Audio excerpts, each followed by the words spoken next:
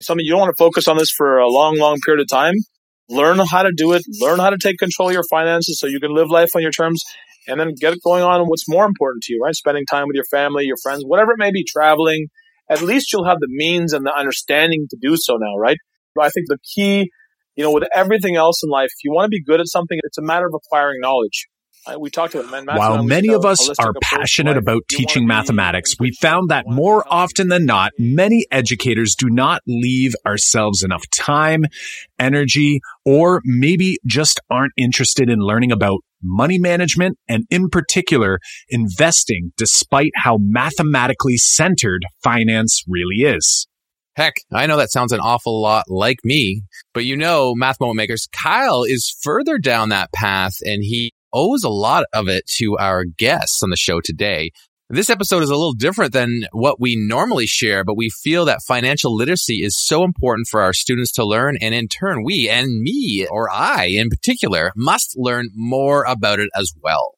So sit back and listen in while we get down and dirty with why you need to learn about managing money, what to do with that extra money you're saving by getting started with investing, and how to create a framework in your life where finances are taken care of so you can get on with your life. Let's get into it.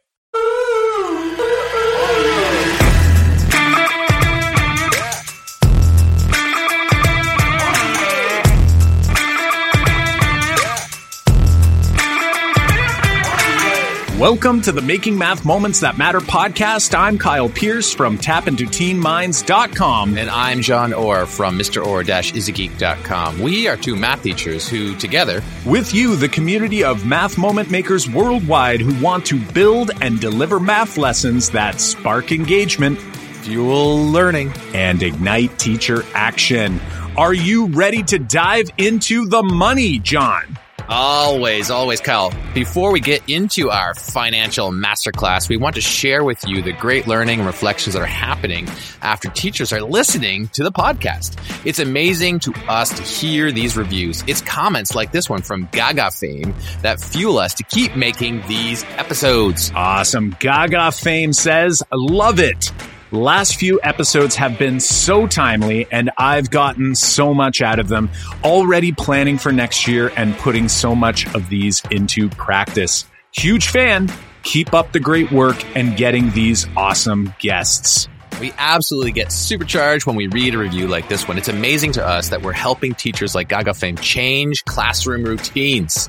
That's right, John. We are definitely super geeked when people leave us a rating and review, so thanks for that. Now, before we get into this talk with Omar and Matthew, we are super excited to share another professional learning opportunity for the Math Moment Maker community. Right now, for a limited time, you can get your first 30 days free, and it's for any Math Moment Maker from around the world to access our Academy professional development courses, including our courses on spiraling your math curriculum, assessment, math tech tools, and even our latest course on how to make math moments from a distance.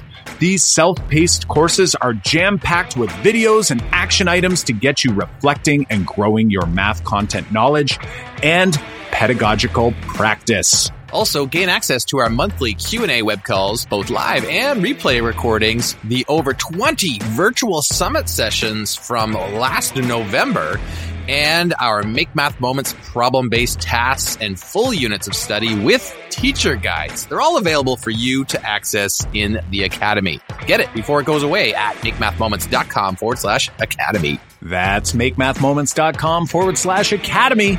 And now let's get on with our masterclass for your finances. Hey there, everybody. Welcome back to another episode of the Making Math Moments That Matter podcast. Today we have Omar and Matthew here joining us. They're going to lead us into a great discussion about investing and money and finance and financial and mathematical education. So, guys, welcome to the podcast. How have you been doing in this COVID-19 era? Well, thanks for having us on, John. I would say when life gives you lemons, you make lemonade, correct?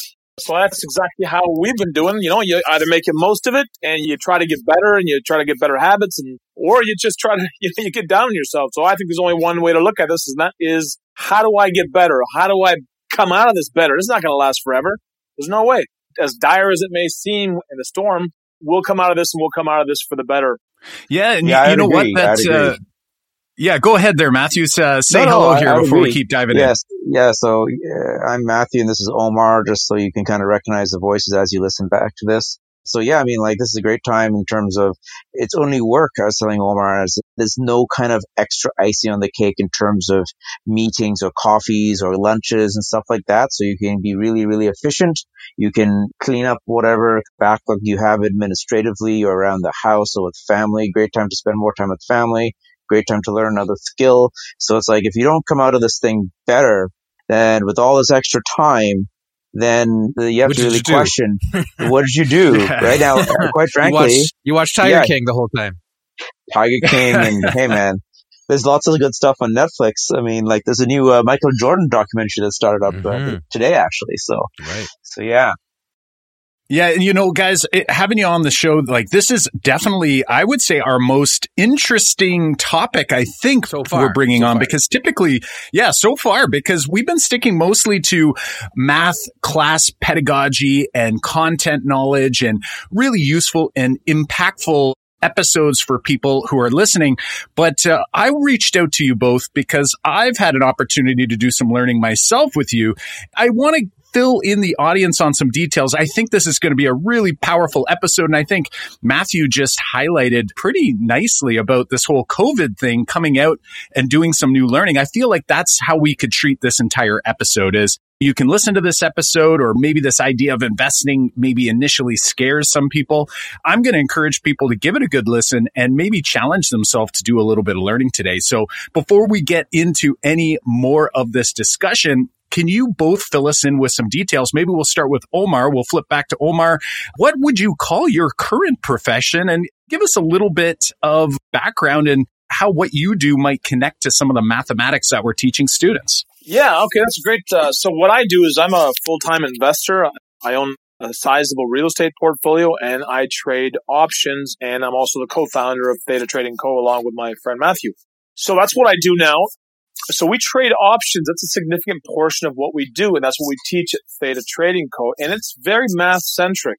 It's all about odds and probabilities. So I was always pretty good at math growing up, and my parents, who immigrated from Pakistan in the 1970s, they put me in Kumon until high school.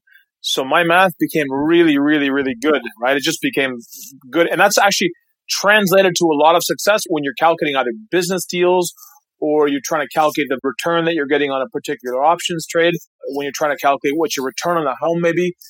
Yeah, so for me.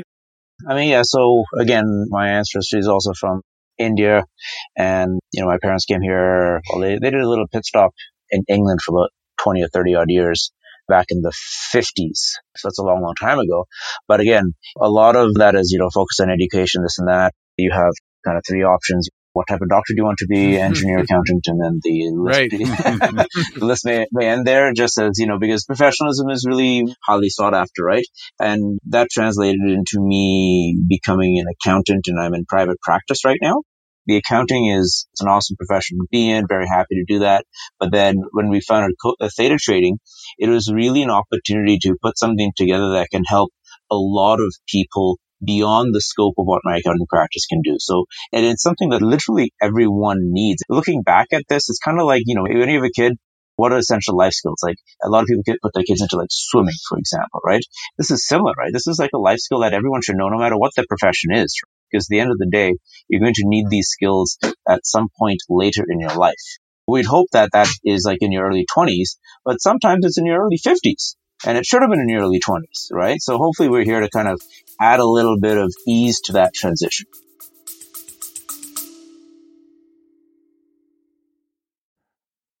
Hey, Math Moment Makers, Kyle here, and I've got just a quick message specifically for our district-level mathematics decision makers out there. Do you feel like you're spinning your wheels when making district-level goals for mathematics programming from kindergarten through grade 12? setting new goals each year only to find little to no real shift in pedagogical practice or educator content knowledge across the district as a whole? Take a moment to book a short call with our team so we can learn more about your specific district and educator learning needs in mathematics so we can assist you in taking the first step of many in the right direction. Visit makemathmoments.com/district to book a web call with our team today.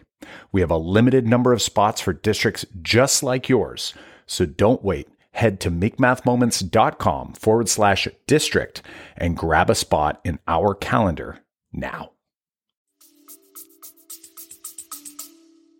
Yeah, no, absolutely. And that's precisely why we thought it would be excellent to kind of change the routine, flip the script on what people typically expect when they hit the play button every week on our podcast. And before we dive deeper into how you're both doing with investing and how you're trying to give back to other people through the trainings that you do, we ask a question to every guest. And I know you both probably aren't avid Math Moment listeners simply because you're not teaching math students.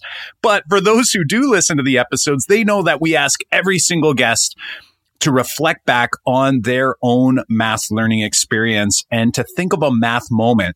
We kind of do teach math. Yeah, we do. You totally teach. You teach math to a little bit of an older crew, but I'm telling you, absolutely, like much of what you're doing through when you're teaching, like all of those elements are so similar and so connected. So let's stick with Matthew on this one first here. Matthew, if you think back to math class, what would be a math moment that comes to mind? And you don't have to sugarcoat. People sometimes think it has to be a positive memory.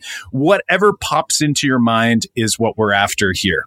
I'll give you two math moments, one from high school, one from university. The one from high school or grade school probably was BEDMAS.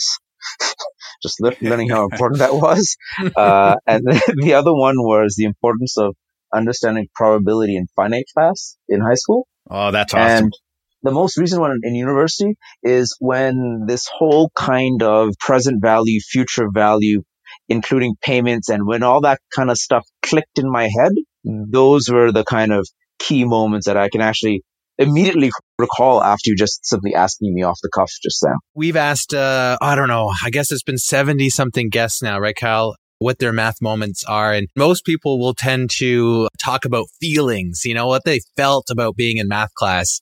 In you, Matthew, went straight to content. It's like, I remember BEDMAS. The BEDMAS is the content that, stuck with you.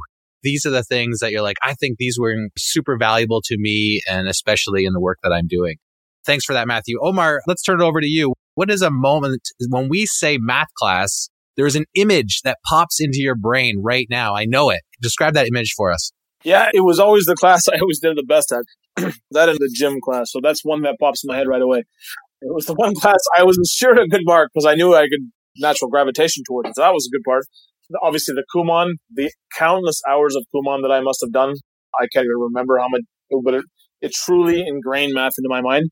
And I would say also, like with Matthew, I remember finite being a subject that I really, really enjoyed, the odds and probabilities part of it. And also, finally, when you figure out financial math, like the present value formula, the future value formula, these are kind of moments that really stuck out in my mind, my mathematics journey.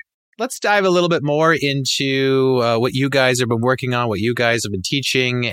And I know that I've got a lot to learn in this field too. And I think all of our listeners also do too. And I know that as an educator, we always kind of say like, we've got so much on our plate. We've got to teach all day. We've got our families to manage. We've got things that have to get done. We've got kids to take to soccer practice. And we think, like investing is sometimes on a teacher's plate. Now I'm speaking from mostly my experience is that I don't really have time to learn something new, especially like investing.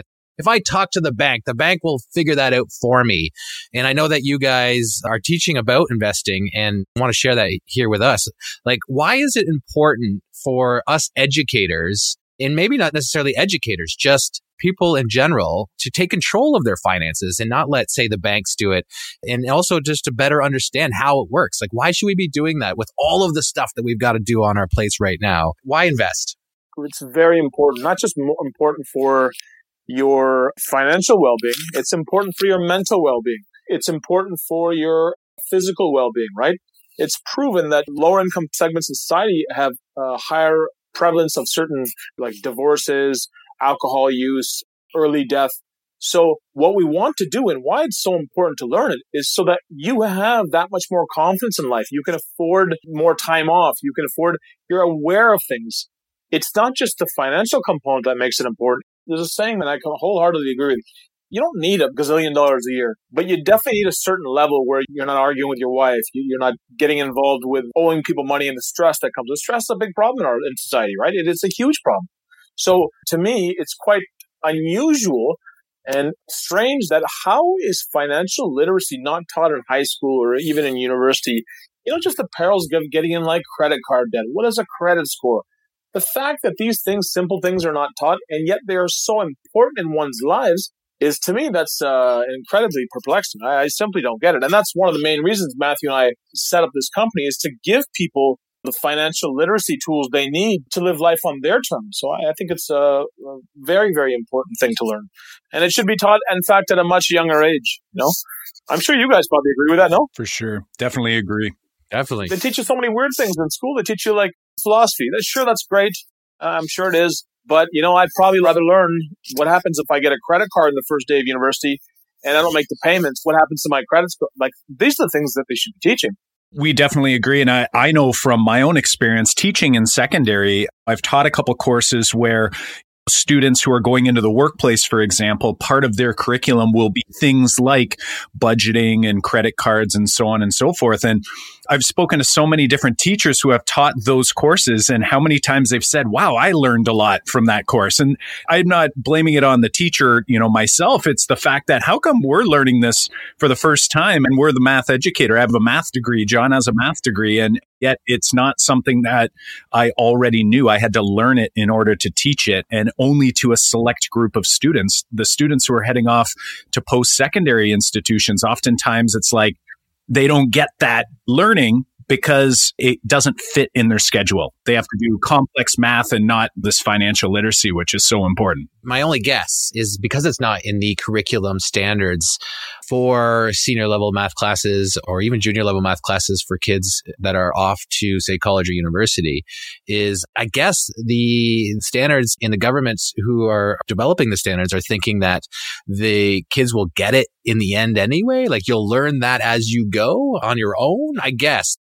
This is the only thing that I can think why they've excluded it from kids who are going off to post-secondary education from learning financial. To me, as mind-boggling a question as ever. I simply don't understand why you would exclude something that important and yet include so many things that are not important. That example you just gave is a really good example of how eye-opening it is. The unfortunate part is these kids go into post-secondary, then they find out the hard way what happens when you don't pay your credit card bill. They find out the hard way how long it takes to make minimum payments and ruin your credit. Now you can't buy a house. They learn the hard way. Mm-hmm. They shouldn't have to learn the hard way. Totally. No, absolutely. Absolutely. I think the linkage is not there.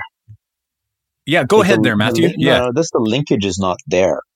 Sorry to interrupt, but because it's okay, you learn certain things, let's just go back to credit card debt, right? What is credit card debt? Credit card debt is simply a function of compounding interest, right? That's all it really is. But you need to say, well, hold on a second. Remember that thing you learned in high school? Well, apply that at the rate of, 30% per annum compounded monthly. And it's is that really going to work out for you very well if you book stuff on your credit card and then only pay the minimum payment? And the answer is no, it's not, right? I don't think that connectivity is happening. That's what I'm seeing. Some of it is people take math and for us it's a focus is because, we do stuff with numbers day in and day out, Omar and I, right?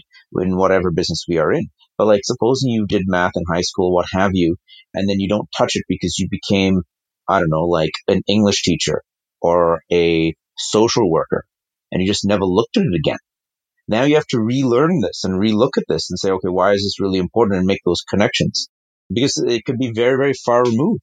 Yeah, I like your connection there, this idea that making those connections, because in many of the high school curriculums, I know here in Ontario, many of our courses we talk about exponential growth. We talk about compound interest. We talk about those things, but oftentimes those connections, as you're mentioning, we try to make them. But then again, I always wonder, am I qualified as a student who comes out with a math degree? Just because I have a math degree, am I actually qualified to be teaching how that math impacts or influences financial literacy? And I feel like our society, we're in some ways sort of trained to be afraid of investing and afraid of managing your own money. You know, people are constantly hearing about risks and remembering the bad times and stock market crashes. Yeah. You know, my parents, for example, they were savers, but I wouldn't say full-blown investors, for example, because they have these memories of, you know, when they were younger, when things weren't going so well. And that really leaves this idea of investing as scary or something that only certain people in society can do well. So I'm wondering, like, what would you say to anyone who's listening and sort of like nodding their head right now saying, yeah, that's exactly how I feel. I'm actually feeling a little anxious that we're having this conversation. Like, what might you say to them as you want to kind of get their anxiety to subside a little bit and to kind of help guide them towards maybe a direction, a next step for themselves? And why don't we flip it over to Omar? We'll flip back to Omar there.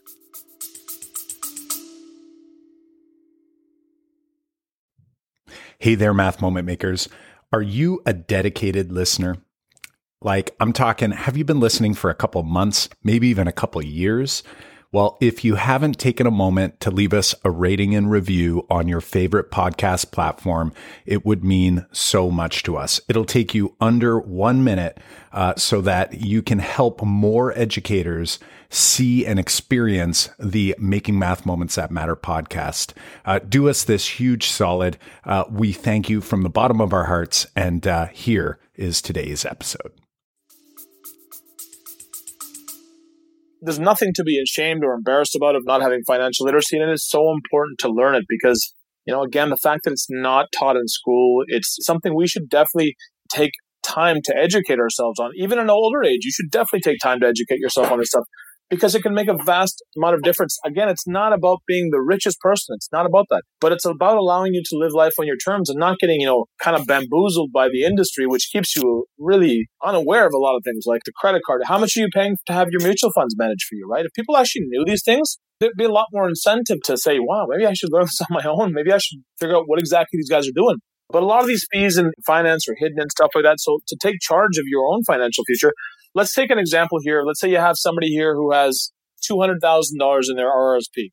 Now, they're going to be paying about 2.5% a year for someone to manage that money for them, okay? And that person is going to be performing a little bit less than the stock market because a 2.5% handicap is difficult to do. So most often, these fund managers can't do it. So you're paying 2.5% on $200,000. You're paying $5,000 a year for this money to be managed on your behalf. But since it's rolled in, you don't never really complain about it. You don't really notice it. If somebody gave you a bill for $400 a month, just a little more, you would be livid, right? There would be a whole different ballgame. You would be like, wow, I really need to learn this on my own. I can save this $425. But that's one of the main reasons that we're just not really taught. You think the financial industry have $1.5 trillion in assets prior to this crash, anyways, prior to this coronavirus crash. On average, if they're charging 2.5% a year for that money to be managed, okay, that's $37.5 billion a year just in Canada. That seems like to me a lot of reasons to not really educate society on the subject matter. I'm not talking about a conspiracy. I'm just saying it's unfortunate that it isn't because it's so costly to society. You know what I mean? It sounds like a second career option, on money management there, John? Right. Yeah, it's definitely something to think about. It seemed like, Kyle, you were saying that you had learned initially from your parents. And I'm in that boat too, that I learned really how to do this from my parents. And, you know, being an educator here in Ontario, we've been talking about our pension before. Like, we have a pretty strong pension. So some teachers are of the opinion that we don't need to actually invest in anything, or that mutual fund in the RRSP can manage it. If people are thinking about getting started in investing more of their money now, Matthew, do they go into, like, should they buy RSPs from the bank? If not, what are the options? Well, I mean, I think from that perspective is, teachers are in a unique and favorable position because they're a very strong pension fund, right? Now, a defined benefit, exactly, right? Like Omar knows all too well, his wife's a teacher. Omar can't wait until his wife retires, so, like, you know. Feels like she's retired now, man. Now that's here in Ontario, though. So I guess something as well for folks who are listening at home. Here in Ontario, we do have a very strong pension fund. So we are definitely blessed with that, but maybe not quite the case for some others in different parts of the world. In different states, for example, things are different. However, yeah, here in Ontario, for sure, it's something that I think as teachers, it almost makes us ignore it. And it sounds like even in that case, we still should have a keen sense of what's going on there. Matthew, would you agree? It's also a bit of a question about what your goals and objectives are. Like, you have a wonderful fail-safe there. Maybe you want to live a better life every year with a little bit more financial freedom every year. And from that perspective, absolutely there's value in doing certain things on top of that. There's value in this understanding what, I mean, like, you know, when you get the OTPP kind of report at the end of the year, like, who reads it? Do you understand what's going on there? What divisions are inside that pension plan? What assets are they investing in, right? Like, you may not have a choice to change it, but like maybe you read it and say, well, you know what, I could use some more exposure to XYZ kind of asset class or what have you. There could be information to be gained from those types of reports. Maybe it's like, well, you know what, this is really great. I'm going to try investing in another strategy or getting more real estate holdings or doing more trading on my own because I have some free time in the summer, right? You may have some free time during the day to do some of these activities as well on top of this. And at the end of the day, also, learning a new skill is very, very important, whatever that skill is, right? I would say especially, you know, as we were talking about life skills like swimming for a kid, I think like financial literacy for an adult is like just as important as swimming for a kid. Because at the end of the day, you're expecting some kind of retirement and to stop working at a certain point. And, you know, it's because of your own blood, sweat, and tears throughout your career. So it's very, very important from that perspective. But yeah, there's definitely a need, and especially in other places or the provinces or states where they don't have a defined benefit, they have a defined contribution. Then you're at the risk of a lot of things happening. Like, I mean, also think about this, like what happened, and you can correct me if I'm wrong, but like what happens to teachers that are nearing retirement this June? What does their defined benefit look like? How has it been affected from this last December versus this June? With the market going down like 20 or 30%. It will be affected on the overall pension plan assets, of course. Yeah, the pot, but not the individual. Because it is a DC plan. It's totally different. So I want to dig a little deeper here. Say I have my pension or say I have my contributions being made for me with my employer, and what should I be doing next? Like if I want to get started in investing, or maybe I want to get started in reanalyzing what my investments are in.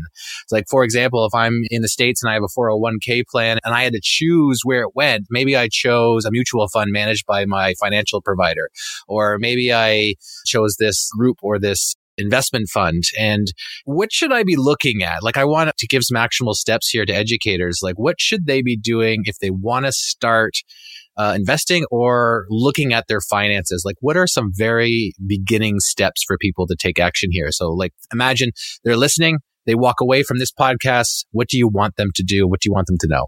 For me, I would say I would want them to know, if just go to your local bookstore or go to somewhere in the area, and just get a basic book on, if you don't know anything at all, like in terms of how much your mortgage is, and if you don't know any of that stuff, then yeah, you just have to go basically get a book on basics financial planning. That doesn't show you how to manage your money though, unfortunately. Okay, it just shows you don't get this happen, don't let that happen, and this is what you do in case, how much you should be putting away every month, and it doesn't tell you what to do with the money. Okay, so there's a lot of things that help on that aspect. They'll tell you what you should do, and I highly encourage people to go read it if they have no background whatsoever and they want to figure out what is in my mutual fund. Just, it's kind of like a financial literacy 101.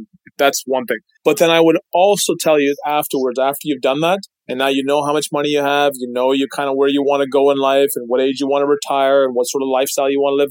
Once you've figured that out, then you should absolutely take the time to figure out, now, how do I educate myself on managing my own money so I don't have to pay these people a lot of money per year, and it's a lot of money, to do that on my behalf. It's just like anything else in life. You know, like if something in life is important to you, you want to be educated on the subject matter. I would never blindly trust, like it's like your health. You want to educate, like as much as you love your doctor and you trust your doctor, you want to educate yourself on, how does my body work? How much exercise do I need? It's the same thing. It's the same concept, right? Like you don't put it in someone else's hands. Take it into your own hands because it's such an important part of your overall life. And like I said, you don't need to be a billionaire, but you want to make sure you live a comfortable life where it doesn't affect you mentally. You don't want to go somewhere, I can't do this and I can't do that and I'm financially stressed. Financial stress is the worst kind of stress. It sucks. It's very debilitating, right? It's like it's equivalent to a lot of other really bad stressors. Has physical damage to it, right? Psychological, mental damage that's associated with it. So I would say as important as to learn about your body, yes, you should also learn how to manage your own money, because as long as you have enough where you're happy and you're content, that's what you should strive for. Educating yourself on the subject matter will only get you there that much faster. And that's great. And I'm wondering maybe if Matthew or Omar, depending on who has something to share, do you have a favorite getting started book? I think there's many out there that will help you with getting that basic money management piece down. I know when I was younger, my parents suggested I read The Wealthy Barber. That was kind of like the first financial book that I read. And I think I was in university when I read it. And at the time, very helpful. Do you have any sort of like getting started, giving some people a perspective as to what investing could look like for them that you would recommend? Yeah, well, a book like The Wealthy Barber, by the way, that's a great book. I would highly encourage everyone to read that book. And that's a great book to start off with again. But again, it won't really get into what do I do with my money. It's got a lot of very important concepts that one should know, though. So it is a very important book to read. So I would highly recommend that. Now, once you've got that down, then you have to look at, okay, what do I actually do with my funds? Like, how do I multiply them faster, right? And then you could look at books because this is basic stuff. Like, okay, what do I do? How do I do this? And how do I do that? That's basic stuff, which is very important. Don't spend beyond your means. Don't get a credit card. These are very basic things. Save for the future. And so the really important things in this Wealthy Barber, I highly recommend to read it. But after you've done that and you've gotten a certain level of knowledge, then you have to say to yourself, well, now I'm ready to figure out what I want to do with my money. How do I multiply it faster with lower risk? I don't want to trust somebody to do it for me. I want to learn how to do it myself. That's a good tip. I want to dive in on that in a moment because we're talking about books. And I think another great book, this is one Kyle recommended to me because I think Kyle's kind of been my mentor for financial literacy for myself as an adult. The book Rich Dad, Poor Dad opened my eyes to a different way of looking at money and having, especially that whole line of you don't work for money, you have money work for you. That was kind of opens my eyes to thinking about how we view our work life versus like what we want the money to do for us. But you mentioned like, what do you do and how do you multiply that money? Like, what is a good tip for people? Like, what should we be doing to do that? If we want people to say like, I want to start earning more money investing, what should they do? It's a shameless plug, but that's exactly why we came up with this company of ours. So Matthew and I, we were the victims of financial illiteracy our whole lives. It was a personal mission for us. When you have immigrant parents who save for everything, don't incur any debt, and you're never exposed to wealthy people, you don't know what they do. So we grew up financially illiterate, and it really bothered us that actually we went to university, acquired really good degrees, worked in the financial industry for years and years and years, and we still didn't know how to multiply our money faster. And we had to learn that on our own. And that's how we came up with Theta Trading Co., which Kyle, you've taken our course, and I'm sure perhaps you can speak about how it's benefited your life. But that's exactly why we came up with this. And the reason we came up with it is because to teach people, no, you don't need someone to manage your money for you. You can do it yourself, and you can do it a lot better than they can. And that'll make a huge difference in the end when you retire. You'll retire much faster, sooner, on your terms, and it's just a matter of knowledge. Just like the same thing you would, figure out, okay, what do I eat every day? How do I keep my body healthy? It's the same thing. You have to take the time to learn because it's important. No, absolutely. And I know I've told you gentlemen this before online and in person here and before we started recording. I definitely was not one for stock investing in particular. I was very scared, just like we had mentioned before. I think a lot of people are scared, skeptical. And something that really got my attention, I heard you guys on another podcast, on an investing podcast, and it really hit me. You share kind of a different strategy, a different approach, and I'll call it a very safe approach. And there's nothing that ever guarantees safety, right? You could have the best car with the most airbags, and it doesn't guarantee that everything's going to be fine, but it's a much, much safer way to drive. And something about that really got me. So I'm wondering, just briefly, for those math moment makers who are out there, we've really been designing this for maybe the ones who are a little bit hesitant to get into investing. But my guess is there's probably going to be a lot of people out there who are maybe further along in their investing journey. So I'm wondering if you can give a sort of like a snapshot as to the strategy that you teach in the Theta course. And now that I've been reading more about it, really, my mind and my world has been sort of open to a way that I feel like I can confidently engage in investing in the stock market without having that anxiety, without having that, second guessing or just constant worry. Do you mind sharing? Maybe we'll start with Matthew on this one. Just kind of in general, how does it work and what is it that you're actually doing and teaching in that course? Sure. So, like Omar and I kind of believe that although we've been harping on it, this podcast, that this should not be your entire part of your life. So we wanted to put something together in terms of what's really, really efficient, doesn't take you all day. So I spend about 35 minutes a day on my phone trading. It needs to be kind of accessible all the time. So luckily, the year's 2020, most people have a smartphone and we trade from our phones literally all the time. And obviously it needs to be profitable for us, right? Like we need to basically have this fund our family's lifestyles and retirement, et cetera, right? So it needs to be reliable and consistent. And we want to put a kind of framework around this. So we actually, in its most easy to understand terms, is we sell insurance on stocks that we want to own. So it's really, really that simple. If you think about paying your car insurance, $100 a month or $200 a month, or if you're a really, really bad driver, significantly more than that. And you're always paying that premium. And why are you paying that premium? You're paying that premium in case an event happens, right? So it's the same thing with what we're doing, except we're not paying a premium, we're receiving a premium. So we're receiving that cash payment on a monthly or weekly, or sometimes not very often, but daily, but definitely on a monthly and weekly basis. And we are insuring against a certain event happening. And the event that we are insuring against, or we are insuring other people against, is in case the stock goes down in value. And those points are picked very, very strategically for us because we are interested in stocks at very, very certain prices. And, if we can pick those stocks up while getting paid for it, that's awesome. At the heart of it, that is what we do. And we do that day in and day out, week over week, month over month. So are you owning the stock and then someone's buying? You're not owning it and then they're buying the stock off you. How does that actually work? Just from a newbie like me trying to figure it out. It's a win-win situation here. That's what we really try to get to. Matthew and I have devised a way that it becomes a win-win situation. So there's two outcomes that could occur, okay? So let's say Matthew was saying you were insure a stock, okay? Think of your favorite stocks. Give me an example. What's the stock that you really like? A stock that I really like. Oh, I don't know. I'm new at this. Kyle, what's a stock you really like? Well, right now, I kind of like Disney, but it's also kind of scary right now, too, based on, the COVID thing. But I still feel good. Yeah, Zoom was a good one for sure. Yeah, Zoom is probably something that we stick to really, really safe stocks. So I'll give you one that's like a really safe stock. Let's go with a telecom, like Bell Canada, okay? Okay, so let's say Bell Canada is trading at $58 and you say, I want to buy it for $55. What you're doing is to the market, you're saying, hey, I don't mind owning Bell Canada. So that's a win, okay? But if I can own it for $3 less, that's even more of a win for me. And for you agreeing to buy it for $3 less, the market pays you an insurance premium. Can you imagine that? So you're getting paid. The market pays you. So somebody on your end will be taking that trade. That could be somebody who's speculating or somebody who's hedging. But for us, it's free money because we don't mind buying Bell Canada at a $3 discount. We're more than happy to.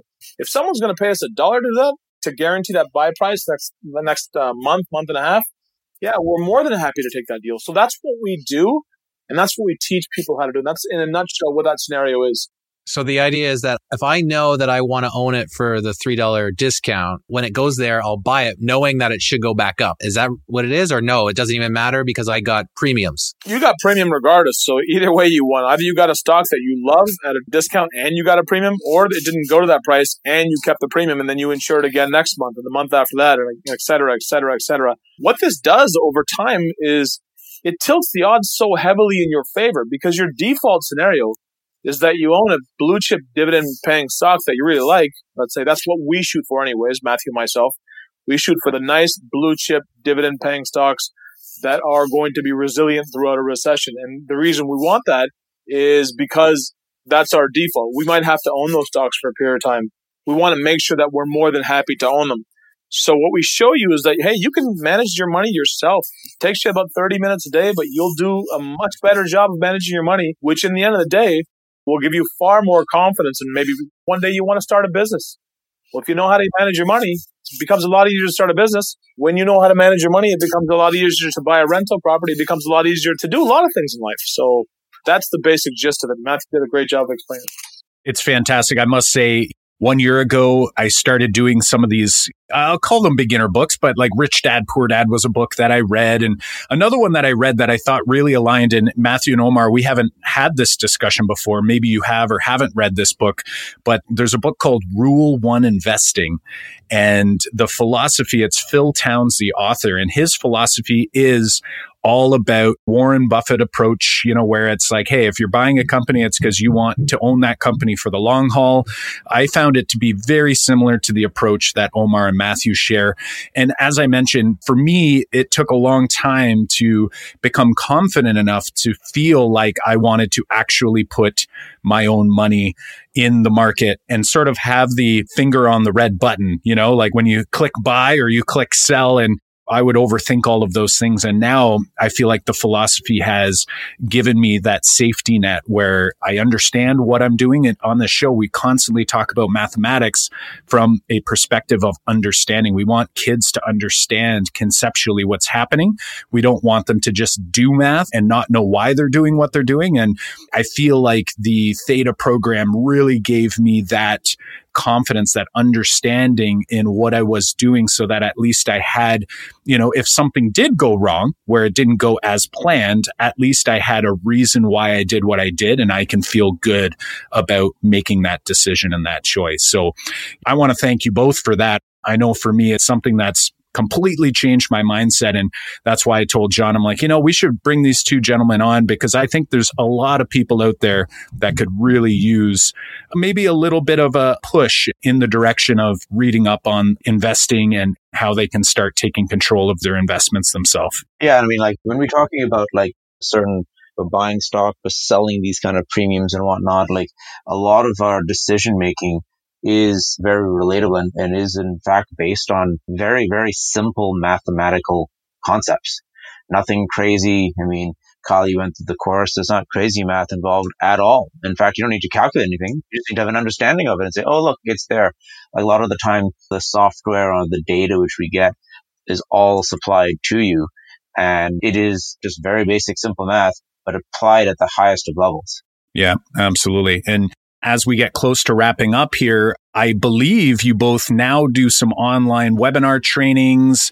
We're going to be putting a bunch of links in the show notes. So at this point, do you mind sharing where people could go to learn more about some of the trainings that you both are offering? I believe you do some webinars that are free webinars. Obviously, the course, there's a paid component if people want to go and dive deeper into it. And then we'll also have some links to some getting started books, like we've mentioned, The Wealthy Barber, Rich Dad, Poor Dad, and things like that. So I'm going to turn it over to you, gentlemen. Any links we can add to the show notes that people can grab and learn more about where they can learn from you both? Yeah, absolutely. I was going to suggest we have 30-minute stocktrader.com/theta trading. That's THETA trading. Now, if you go on that, we host free 1-hour webinars once a week, myself and Matthew, where we'll go over the strategy. And we'll teach you, look, hey, you can manage your own money. It's not that hard. And we'll teach you exactly what we do, the logic, the math behind it. And then you can decide for yourself if it's something that makes sense to you. I would say to 90% of people, it's pretty much a no-brainer because it's so logical, right? So you can go there, 30minutesstocktrader.com/theta trading, or you can go to thetatradingco.com. And if you want any other information besides that, you can always email info@thetatradingco.com. Thanks for that. We'll put those in the show notes for sure. Now, just before we say our goodbyes, gentlemen, give us one takeaway thing that all of our listeners should take away. Like, what is the big idea here you want everyone to know? Create a framework in your life that finances are taken care of and you can get on with enjoying the rest of your life. And whatever that means for you, work towards and try your best to achieve that goal using the best practices and tools you have available, and make sure you're disciplined and consistent in your approach. Yeah, I think that's very well said. I would have to agree with Matthew, right? Something you don't want to focus on this for a long, long period of time. Learn how to do it. Learn how to take control of your finances so you can live life on your terms, and then get it going on what's more important to you, right? Spending time with your family, your friends, whatever it may be, traveling. At least you'll have the means and the understanding to do so now, right? So that's the last thing I would leave. I think the key, with everything else in life, if you want to be good at something, it's a matter of acquiring knowledge. We talked about it, man. Matthew and I, we take a holistic approach to life. You want to be in good shape. You want to be healthy so that as you age, your body does well. You want to be mentally fit. All these things require knowledge. You have to know how to make them better. So same thing with your finance. That's what I would leave you guys with. Awesome. That's so fantastic. I really appreciate you both taking the time to share your perspectives. Maybe Omar has a soft spot in his heart for teachers because his wife is a teacher in the Greater Toronto area. So we do want to thank you on behalf of the Math Moment Maker community. The only thing I would add on to that as well is for people to not try to move too fast. Pick one starting point, whether it's an audiobook or even just starting to listen to a podcast or whatever it might be, to just get yourself on that journey. I think it's completely the right move to go at your own pace, take your time. And just like we do as educators, we learn something new every day. So I want to thank you both for giving us some perspectives into the possibilities that are there. And we know that the Math Moment Maker community definitely appreciates it. So thank you so much, boys. And thank you so much for having us on. It's much appreciated, guys. Yeah, thanks to you and John for having us on. We greatly appreciate the time. We want to thank Omar and Matthew again for spending some quality time with us and the Math Moment Maker community to help us get our financial goals in line. Remember, you can get your first 30 days free inside the Academy. And this is for any Math Moment Maker from around the world to access our Academy professional development courses, including our latest course on how to make math moments from a distance. Yes, that's right. It is an awesome course on how to help you make math moments while engaging in online learning. Join in or watch the replays of our Q&A web calls. Watch over 20 virtual summit session replays and access our Make Math Moments problem-based tasks and full units of study with the full teacher guides and walkthroughs. It's all in the Make Math Moments Academy. Get it before it goes away at makemathmoments.com/academy. That's makemathmoments.com/academy. In order to ensure you don't miss out on new episodes as they come out each week, be sure to smash the subscribe button on Apple Podcasts, on Google Podcasts, Spotify, or your favorite podcasting platform. Also, if you're liking what you're hearing, please share the podcast with a colleague and help us reach a wider audience by leaving us a review on Apple Podcasts and tweet us over at Make Math Moments on Twitter. Show notes and links to resources from this episode can be found at makemathmoments.com/episode 85. Again, that's makemathmoments.com/episode 85. We release a new episode every Monday morning, so keep an eye open for the next one. Until next time, I'm Kyle Pierce. And I'm John Orr. High fives for us. And a high five for you.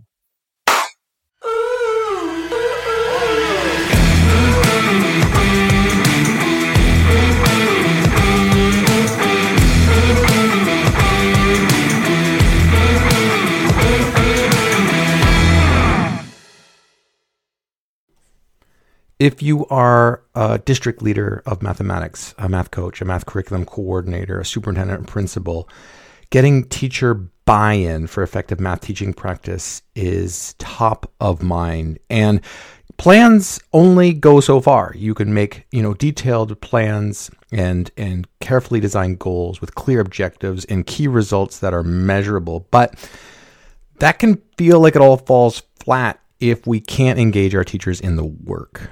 Working with teachers who do not want to change their teaching practices is one of the most frustrating and challenging parts of our job. How do I help teachers engage in effective teaching practices when they keep pushing us away? If you can't reach the tipping point in mass adoption of effective mathematics teaching strategies, then it's likely we won't see student improvement in mathematics. We have a free training an accompanying workbook for leaders of mathematics like you. The Make Math Moments team, myself, John, and Kyle walk you through our 4-stage process we use with district partners to create clear, measurable, sustainable PD action plans, but more specifically on how to also get teacher buy-in so that it drives student engagement. So step 1, register for this free training, get your planning workbook, and then watch the training. Schedule some time on your calendar so you can watch it and go through the workbook. After completing that workbook, you're going to have a clear, measurable vision, action plan for mathematics to get more teacher buy-in, but also be able to hit your goals for the 2024-2025 school year. So head on over to makemathmoments.com/4 stages to start this free training.